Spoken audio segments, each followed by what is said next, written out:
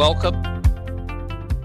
Welcome, everyone. This is Dave Robinson with the Montrose Group, and I've got my partner in crime here, Nate Green, and we've got the great Michael Stevens, who's the Director of Development for the City of Columbus, Ohio. Good afternoon, great and loyal listeners to the Development Debate Or as we like to say, at least our loyal listener. We hope he's still listening. He's still listening. We hope he is. So again, really a great opportunity here to talk to Mike, who's been a friend for a long time and has got the job of directing the economic development effort in really a kind of an amazingly fastly growing city in the Midwest. Hey, Dave, I don't want to interrupt you too much, although I do it all the time. Mike doesn't just direct the economic development effort. Okay. He directs all the development efforts for the fastest growing city in the Midwest. Okay. Absolutely. Nate, I hate to say you're right, because it just goes against my instinct to ever say you're right, but you're actually right. He does get to promote all the development in the city and run this department. The growth in the region's been incredible. Census data is just kind of amazing from 2010 to 2020. The city of Columbus itself has added 118,000 people. There was an interesting data point that I just saw this morning that the Columbus region, even the greater region, in the past 10 years has added 239,000 people, and the entire rest of the state of Ohio has only added 23,000.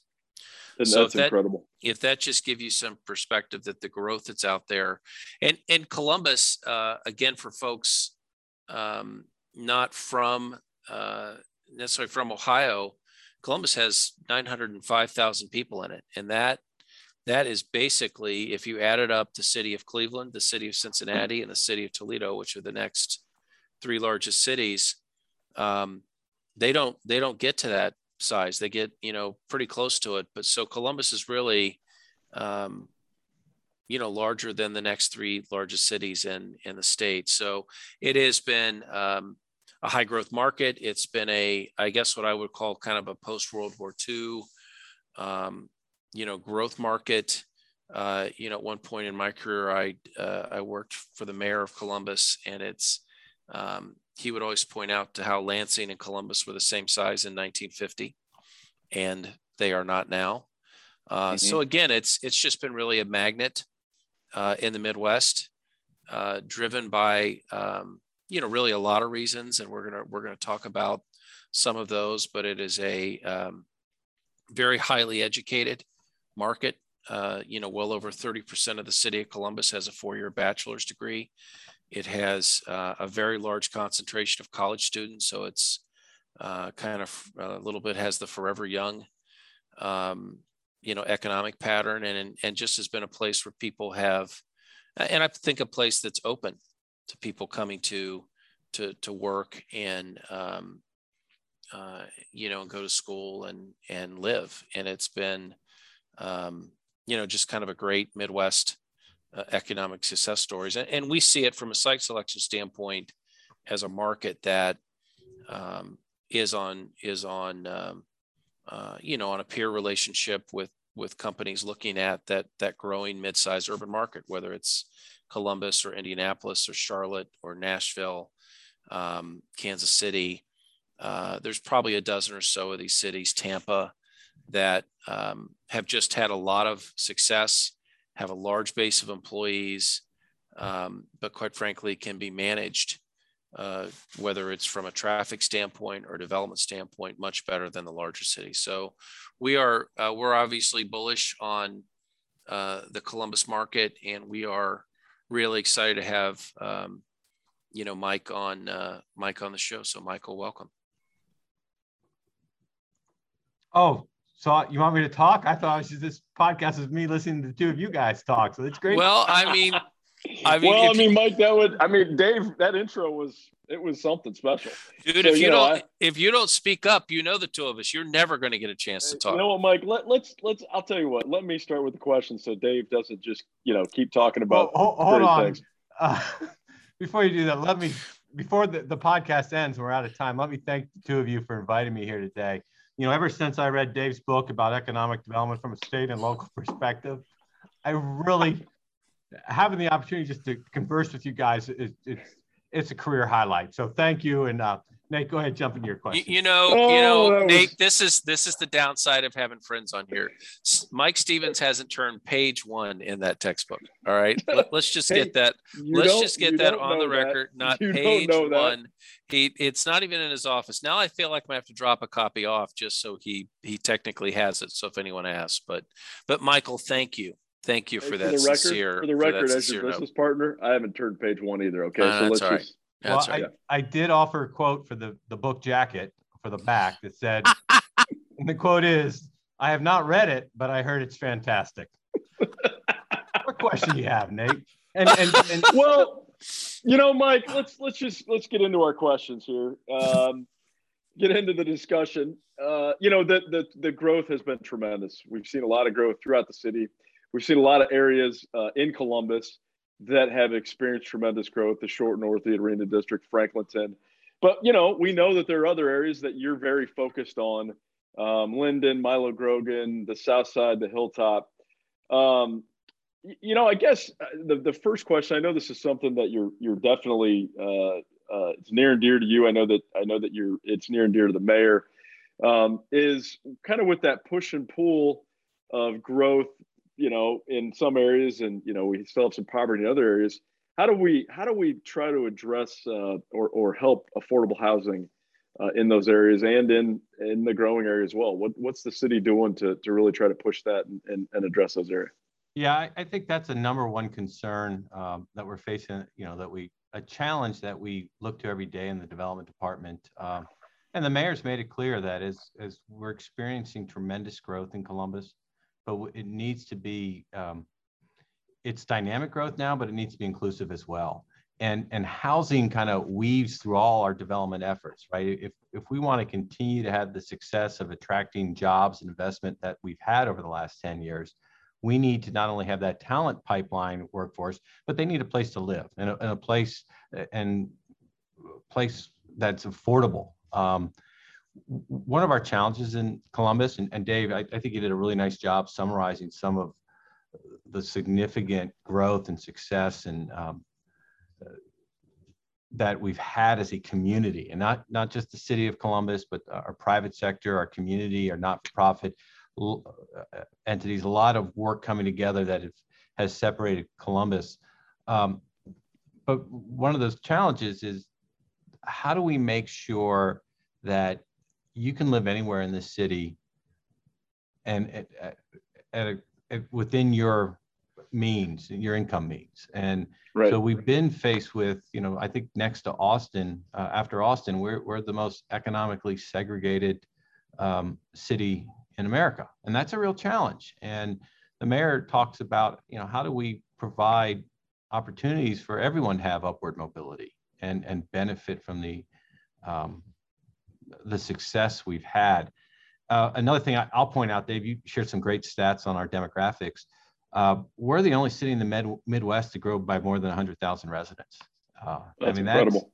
We're not only leading Ohio, we're leading the Midwest.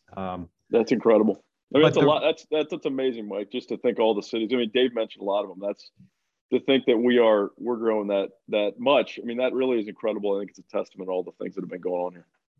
And unfortunately, our residential housing units, that growth hasn't kept up. So we have a couple different issues around housing. We don't have enough product being built out. Because of that, there's those pressures on existing housing, and whether it's single family homes or apartments, because the demand obviously is outpacing the supply, and that puts upward pressure on cost. So as we work on how do we make more investments in housing that's affordable for all our residents, we're also looking at what can we do to attract those jobs that are paying more, right? Because if you, not only do we need to make sure we have housing that people who are making, let's say, 100% AMI, 80% AMI, that right around, like say a family of four making around $80,000, we don't want them paying more than 30% of their income on housing.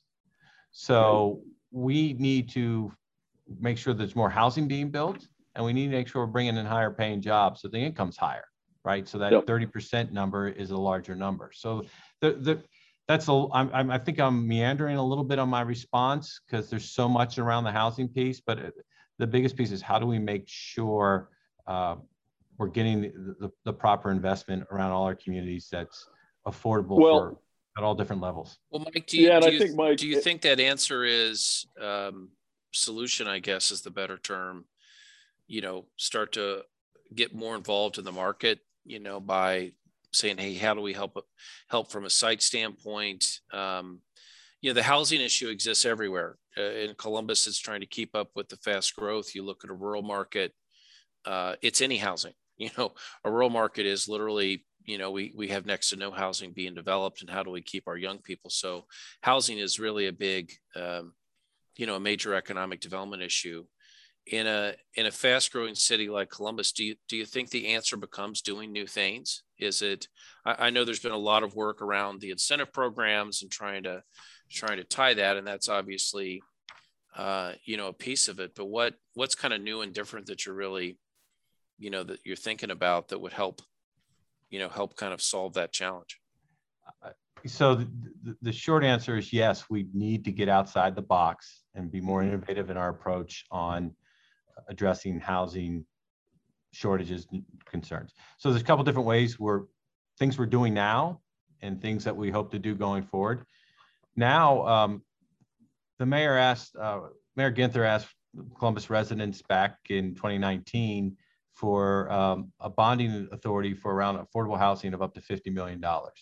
So the authority doesn't mean and the voters approved that overwhelmingly. Authority doesn't mean we're going to get $50 million because of that. It means when we do our bond sales and run our annual capital budget, if we have the capacity, we have the ability to sell bonds that can be used for affordable housing projects. Last year, we sold approximately, of the total bond package, approximately $14 million of that was for affordable housing projects. And we're using close to, I'd say just under 10 million to go into existing affordable housing, low income tax credit deals, whether it's the 4% low income tax credit deals. We're part of that capital stack. So we're putting, in some cases, $1 million into an overall $12 million project. So we're leveraging our dollars into a bigger project to make it happen.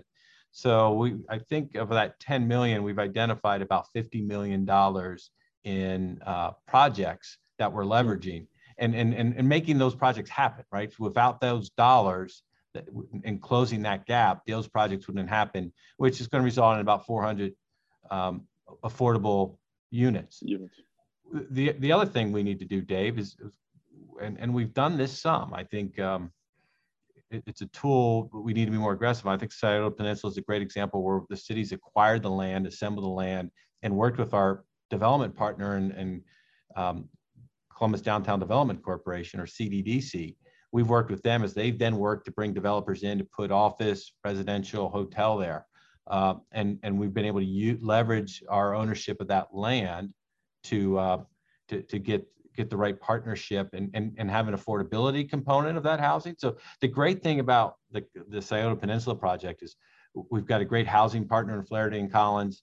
They're doing a great product, but there's going to be an affordability component where they're going to income qualify some of the residents at a 80 to 100% AMI level. So it's building a mixed income neighborhood, which really, if we're going to, I think, succeed going forward as a community, having those mixed income neighborhoods and not having that economic segregation is really important.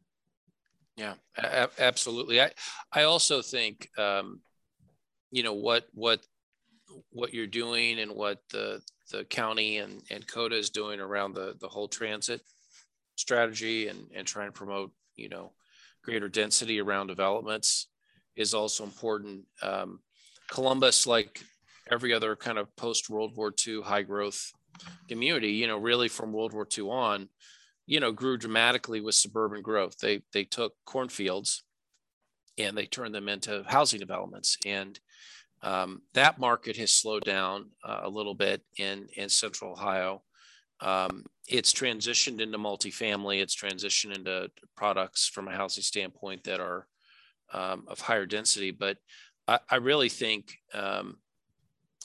what you're also talking about from the transit perspective matters too, because again, you know, and we've looked at these hyper growth markets, and quite frankly, some of the costs of doing business are so high. Some of the traffic is such a challenge that some places have grown so fast that when a company's looking at their market, you know, generically it's very appealing. And then you start to kind of look at the details of where they're going to be and what it's going to cost and where they're going to be able to get workers. All of a sudden they realize they have to draw a circle that's about 3 or 4 miles around their building, and realize that's the only place they can get workers from because people can't drive 10 miles away. So give us a little insight from that transit perspective, how you think that impacts the kind of the housing and the economic development piece. So we're fortunate, as we've worked with our partners at CODA and Morpsey in the private sector. You know, they came out a couple of years ago with ULI with a corridor plan that talked about high capacity transit. Didn't talk about the actual how we deliver that high capacity transit. I don't get caught up in the actual type of system, but what do we need to look at these corridors to connect job centers and residential areas, and then create new opportunities for job centers along the corridors. So that process is evolving. We're, you know, what we're calling it now is Link Us, and you know, the community is coming together under the mayor's leadership to really look at how are we going to address those mobility concerns and provide that high capacity transit to connect people with jobs. Right now, one of the biggest problems is some of our opportunity neighborhoods, you can live there, and while we have a pretty robust transit bus system, because of the kind of that spoke and hub model, it takes, you know, could be over an hour to get from where you live to a job center from one of our opportunity neighbors. So we need to have that high capacity transit, which will then result in a little more dense development on residential side, but more mixed use as well. So offering some commercial, some office, even some industrial. How do we manage that so along those corridors people can live and work and move pretty quickly around there? And I think that comes back to the mayor, you know, things what we're looking going forward. The mayor's asked us in development to put together a strategy of how do we strategically acquire properties within some of our opportunity neighborhoods and assemble it so we can partner with the CDDCs, the Next Gen Development Corporation, some of those not-for-profit development groups that are aligned with the city's priorities, and putting together projects that bring not only income tax revenue, but housing. Perfect. Nate, Did you want me to push us along? I mean, yeah, Dave, you've been asking all the questions. I mean, I love this stuff. I mean, this is really cool stuff. Yeah. And I think, you know, we've been talking a lot about workforce and housing. I mean, I think, Mike, one of the things I'd like to get your thoughts on is the city's ability, or what it intends, or, you know, what maybe it thinks about kind of getting industrial sites ready for public and private sector investments. You know, if that's something that you've thought about. We obviously there's areas in the city that are blighted, that maybe were industrial at some point, that there hasn't been the ability for the private sector to go in there, and the public sector may need to step in and provide some support, provide you know, some brownfield remediation. I just give me your thoughts about that. I mean, I know that's kind of part and parcel to what we're talking about with housing and what you're doing, you know, by providing you know, that $50 million. But I just, you know, obviously that's important to us, Dave and I, because we do a lot of that work. But I'm just curious what you think, and you know, kind of where you think we might go with that. Oh, I think if we look back historically on the success we've had in redeveloping some of those sites, I think the Rogue Fitness site is a great example. And the thing is, the city can't go at it alone. We've got to participate. I think the state's got to continue to be involved and engaged in that. I know the Clean Ohio. I forget what the rest of the RF of the Corps. Right. Clean Ohio Revitalization Fund. Thank you. So I think Corf was a tremendous tool that we utilized with the private sector, and then the city brought resources too as well to support that cleanup and that redevelopment of it. And like I said, Rogue Fitness is a great example of what can come out of that. We have a number of manufacturing sites that are now vacant, and we've got to look at ways, how do we strategically invest as a city, right, to not just, it's not invest in the sense to get a return directly to the city, but how does those sites become more productive and a higher, better use? And then if you start looking at the demographic information in the neighborhoods around those vacant spots, what we're finding, a lot of them are, the average income is considerably less than what the city's average income is, and the state's average income. The unemployment level is higher than the city and state's unemployment level. So we've got to say, what tools can we use? Because it's not just clean up the site so a developer can put a new product on there. It's right. What are we doing to bring opportunities to those residents to raise their income, get the workforce training they need so they're qualified and can have jobs at those sites. And so that's why the tools like tax abatement and tax increment financing, we're not using those for the developer. We're actually using those for those neighborhood residents, so they have that opportunity to get employed, to get the training they need to grow and raise the income levels and lower the unemployment levels in those surrounding neighborhoods. Because it was those manufacturing centers that were now vacant. That's what was employing that neighborhood, and that's what absolutely brought the strength to it. So no, and that's why those neighborhoods are there. And I think, Mike, just a little bit onto that, and this was something you and I talked about yesterday, is how do you I didn't think Dave knew about your podcast, the Nate Green podcast. So we weren't supposed to talk about what we talked about yesterday. We were supposed to talk about that podcast we had yesterday. I learned something every podcast. So there's my new data point. Hey, Dave, there's a lot of stuff I don't tell you, as you know. So that's just one. Yes, I'm not surprised by any of it. But Mike, we talked a little bit about workforce development, and I think there's a challenge with those people in those neighborhoods just having the skills to get into those, whether they're manufacturing jobs or whatever they are. I mean, what do you think we could be doing more of? We're doing a lot, but what could we be doing more of, or how do we get those people more? I'm thinking like this, that you have that great Amazon center that's over on Nelson Road. And I don't know if there's people from the neighborhood that are fulfilling those jobs, but certainly that's a kind of an opportunity to get people that live in those neighbors to fulfill those jobs. I mean, what are we doing, and what more can we be doing to make sure those people in those neighborhoods are actually getting those jobs when we bring them there?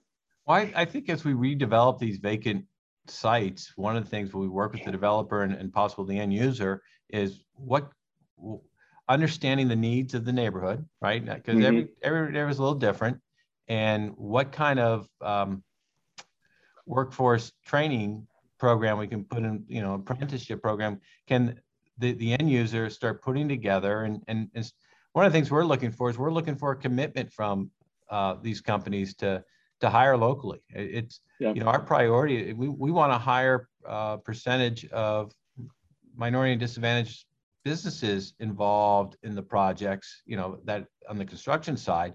We want them to hire. We also want them to hire people in the neighborhood. And then, and when I tell, and companies push back sometimes, what I say to them is identify the gaps.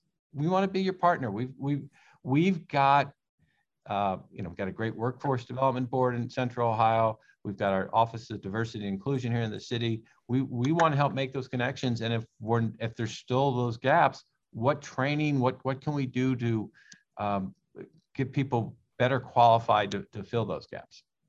Yeah, absolutely. And I think, I think it's a tough thing. I think it takes a concerted effort. It takes those neighborhood groups. It takes regional groups. But I think it takes everybody to try to get those people that actually live there to get those jobs. Well, but I also think it takes, a special employer. I mean, the reality is a lot of companies, they're going through a multi-state site location process. This, if it's a local company, it might be a little bit easier if you know them, but they're it's in large part, it's a math equation. And there could be advantages to the site that it's centrally located. It's got, utilities, it's got road. But, in a lot of cases, I think it gets tougher when that company's starting to look around and say, hey, am I going to locate in that urban Columbus site, or am I going to go out to a rural site that's, on the borders of central Ohio that can still gain the workers? We've had a lot of companies, looking in the central Ohio market and quite frankly end up in Dayton. There's a, just from a workforce pool standpoint, it's not about quality. It's about, can we get the workers? So we get enough people. I think having that pool of skilled workers that are ready is critical. And, we've had clients, in these urban markets, and it's that, it's having that up front that you can say, hey, here's part of this package. It isn't just about abatements or this great location, but here's this pool of workers that's ready. And if you look at, we always point to the Research Triangle Park, their great successes in, bio and pharmaceutical manufacturing. They have a whole program that takes former tobacco farmers and former, basically disenfranchised, workers that got basically let go from industries that faded away, and were looking for work where they upskilled them, they trained them, they got them certified to work in these bio and pharma facilities. And then they go to Germany and they go to Japan and they go to New Jersey, wherever the companies are, and say, here's your 200 workers that you need. And I think there's a lot of power in that. And that's an advantage big urban markets have, that they have people. But it's not easy. It's easy, maybe sometimes easier to say than do, but I think you're right. I think you have to do that work ahead of time. Absolutely. And Dave, you're spot on. What I'm finding more and more in talking to companies, that while the financial incentives play an important role, it's not the only thing. And I remind them that the greatest financial incentive in the world does not make a bad workforce good. Right. And, absolutely. And some of the investment, we're making, and we should be making as a community, is into that workforce development. That's an incentive we should be highlighting and try to be as advanced on that. I just came from an announcement that the mayor and Dr. Johnson, Ohio State, and Dr. Harrison at Columbus State, and Dr. Dixon at Columbus City Schools made about a program that's tied into this new innovation campus that the university is developing. It's really, and really the mayor asked early on in talking with Dr. Johnson is, how can we make sure that the kids who are at Columbus City Schools now, how do they see that there's an opportunity for them at this new innovation district? And credit to the university and Columbus State and the city schools is they've developed this now, what they're calling STEAM Rising, which is focused on, it's more than STEM. It's science, technology, what's the engineering? I'm sorry. Engineering, mathematics. Engineering, arts, and math. Yeah. Math and medicine. And medicine. So it's STEAM with two M's. I don't know. How many more letters can we add to this? It used to just be STEM. This is, I'm going to have to write this down and then write it out. It's like helping my 13-year-old study for a social studies. STEAM sounds better. Write this down. STEAM sounds better than STEM anyway. STEAM, because you're going to see a lot going on in that innovation district. But it's great because it's that pipeline of, we're developing from those kids going through our school system now, and having them have a connection for what we're doing. Well, giving them opportunities, and letting them know of those opportunities, and that they are there for them. Yep. Not just for well, and quite frankly, and it's hopefully getting them, getting these, all the students in Central Ohio, quite frankly, to graduate from high school, and quite frankly, to get a large share of them into college. It is the strength of this region, is that it's that white collar job, whether it's, at the financial services industry. We've really seen this being a strong market for technology companies. Again, there's just a large pool of college educated workers that's kind of a constant resource. But it's that economic opportunity if they continue on their education, whether it starts at Columbus State and ends at Ohio State, or it's just at Columbus State. I mean, just however it runs, that's really part of it. It's really making sure that those students finish high school, because the economic challenge, the social challenge, every place has when a student doesn't finish high school is the work just becomes so much harder.